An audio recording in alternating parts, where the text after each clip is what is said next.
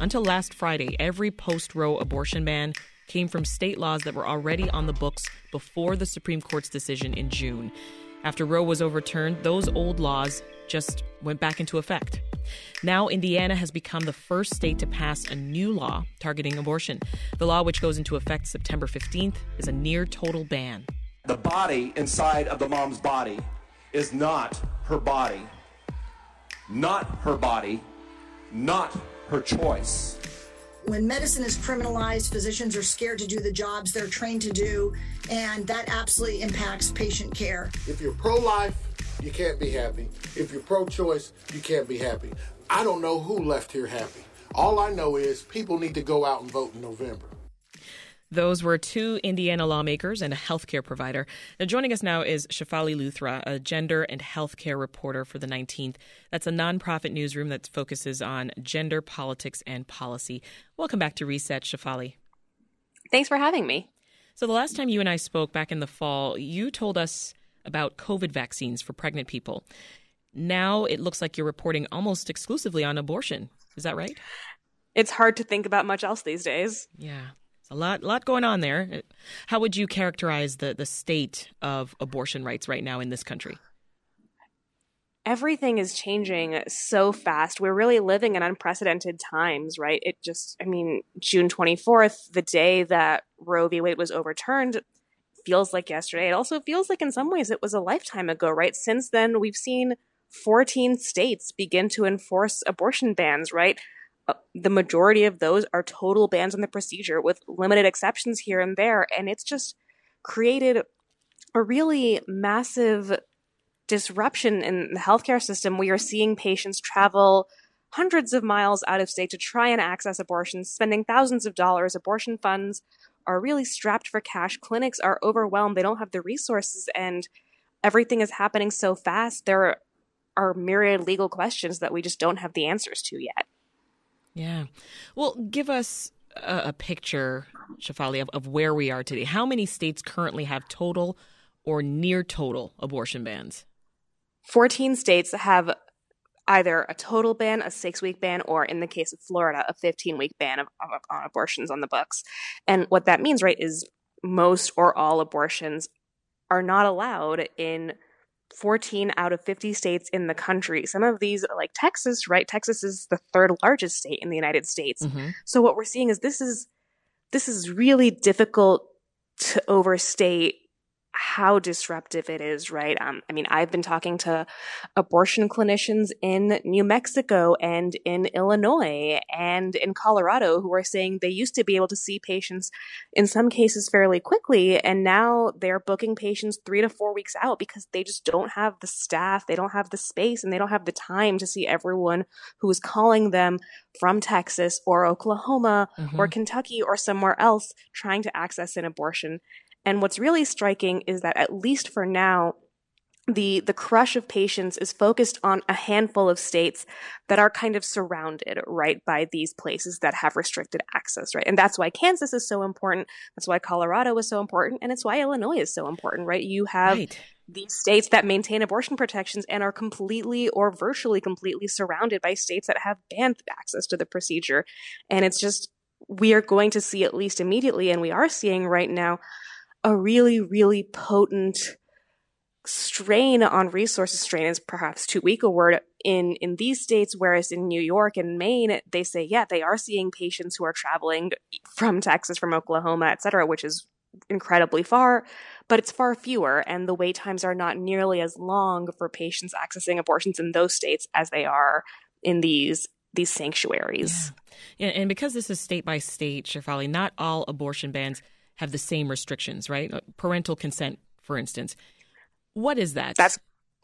Parental consent it's tricky, right? Because what it does is for minors, it essentially says if you are under 18, your parent, in some cases, needs to consent to the abortion. In others, they just need to be notified. And if you are a minor and you say, my parents, cannot be notified, cannot be told about my abortion, you can appeal this to a judge. And what happens then is the process of judicial bypass, it can be quick. It can take a week or two. And especially in states with a 6-week ban, for instance, every week is really precious. You often don't find out that you've conceived until maybe week 4 at the earliest if you're really careful about monitoring your menstrual cycle. Right.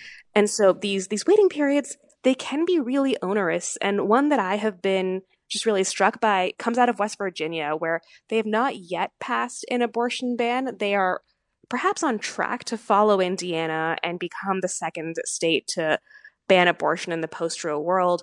The bill that they are conferencing right now in the State House, it would require minors who are experiencing ectopic pregnancies to wait 48 hours after their parent has been notified for an abortion.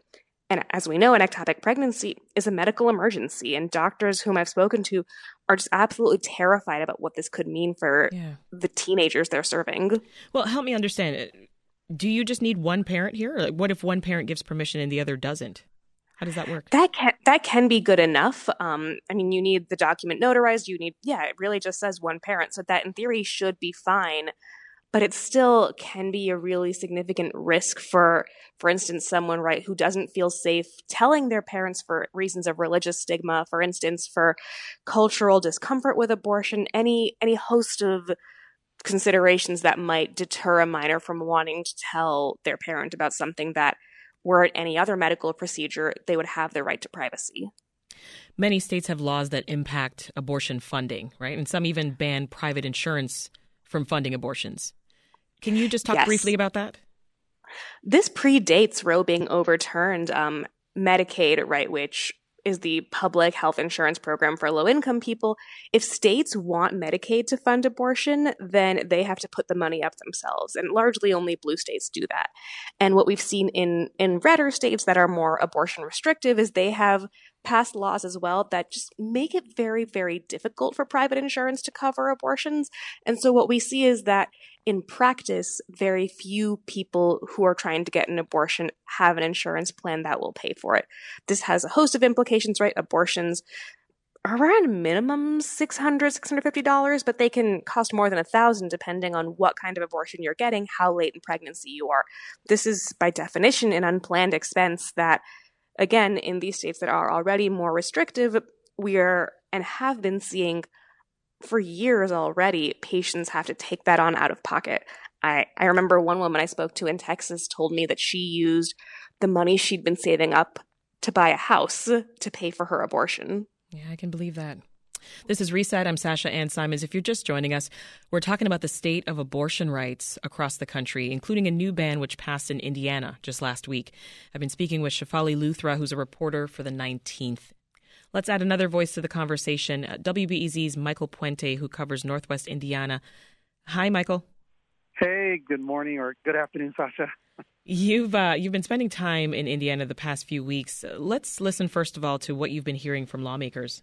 This decision will disproportionately affect young women, women in poverty, women of color in rural areas, and women who don't have the support system that some people are fortunate to have. This idea that we can save lives from this, there is no guarantee we save one life.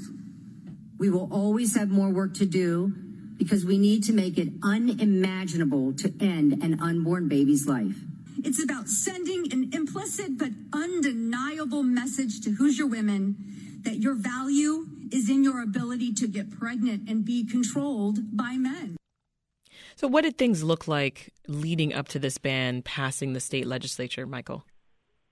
Well, Sasha, it looked like a lot of parts of the country, rallies by folks in favor of choice and those anti-choice. You know, Indiana didn't have a trigger law, so it was already set up for a special session at the State House to deal with taxes. But once Roe versus Wade was overturned by the Supreme Court, the General Assembly, which is controlled by the Republicans, wasted no time to become the first state to meet to impose new restrictions on abortion. So it was sort of just like the rest of the country, very heated debates. Does that sound similar to what you've been hearing in your reporting, Shefali? Absolutely. And I mean, I think you put it really well, right? Whenever we see a fight over abortion rights on the state level, the passion is really intense on all sides of the issue, right? You see large protests, you see rallies, you see just incredible attention from folks who deeply believe that abortion should be banned and those who are very concerned about the implications this will have for the people who lose the option for healthcare. So, Michael, the Indiana ban that will go into effect in September on the 15th, as we mentioned. Talk more about how strict it really is. Well, it bans most abortions. So, like, say if you're a couple decides that maybe now is not the right time to have a baby, you just simply cannot have an abortion. Some people have described it as abortion on demand. Well, that's not allowed now. So abortion is basically banned at 0 weeks, but there is exceptions for rape and incest. But even those victims have only up until 10 weeks to end their pregnancies. Yeah. And there's also exceptions for the long-term health and life of the mother and for what's called fetal anomalies. The abortion clinics in Indiana, what does this mean for them? Well, it means they won't be able to perform abortions. An abortion will have to be performed at a hospital or a outpatient surgical center by a doctor. So these abortion clinics cannot perform abortions, but from a statement I read from Planned Parenthood, they are going to continue to have their abortion, their clinics up providing other services beyond abortion. Yeah. And you mentioned earlier, of course, this exception for rape, incest, and if the pregnancy threatens the life of the parent or of the child. How does that actually work legally, though, Michael? Like, how are people expected to prove rape or prove incest? Well, Sasha, there's a lot of debate going on over that about having to prove that. There was a debate whether they should have a affidavit signed by the victim. All that was taken out, so the law is actually kind of moot on that. Now, as far as the doctor determining that whether the mother's life is at risk, that has to come from the doctor, and the doctor is subject to criminal penalties if he's fabricating the story. But there was one Republican lawmaker who actually voted against the bill. He voted for a number of reasons, but that was some of his concerns. A lot of this stuff, there is no proof that needs to be made, so that's one of the reasons why he voted against it. Yeah, Shefali, this, I know, is consistent with what you're seeing in other states. Talk about some other exceptions that are common in these abortion bans right now. So these are the most common ones. The fetal anomaly one that Michael mentioned is fairly uncommon. Most states that have abortion bans haven't included this particular exception. But the point that I think is really important about the exceptions for rape, for incest, for the life of the pregnant person is that they're really difficult to implement. And what we've seen over the years is that when a rape or incest exception exists, reporting is really low, right? People don't often talk about the fact that they have experienced some kind of sexual assault, and that means that in practice, they are less likely to get that exception.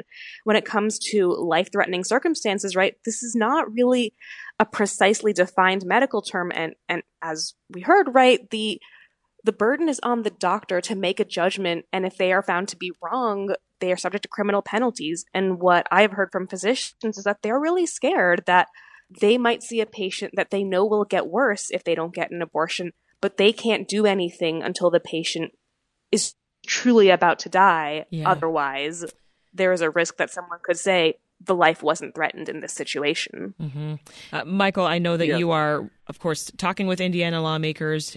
You're hearing, I'm sure, from activists. What are you expecting in the weeks and months to come here? Well, the interesting thing I'm looking at is the business fallout. A couple of major companies in Indiana have already come out with statements saying, hey, look, like Eli Lilly's a big major pharmaceutical base in Indianapolis, saying, we may not be able to expand in Indiana because of this bill. It's going to impact us that greatly. So back in 2015, Indiana had a fight over the Religious Freedom Restoration Act. It's going to be interesting to see how lawmakers respond to any potential economic fallout from this. Now, the law is going to go into effect, and if they have to make changes, it won't likely come until January, February of next year.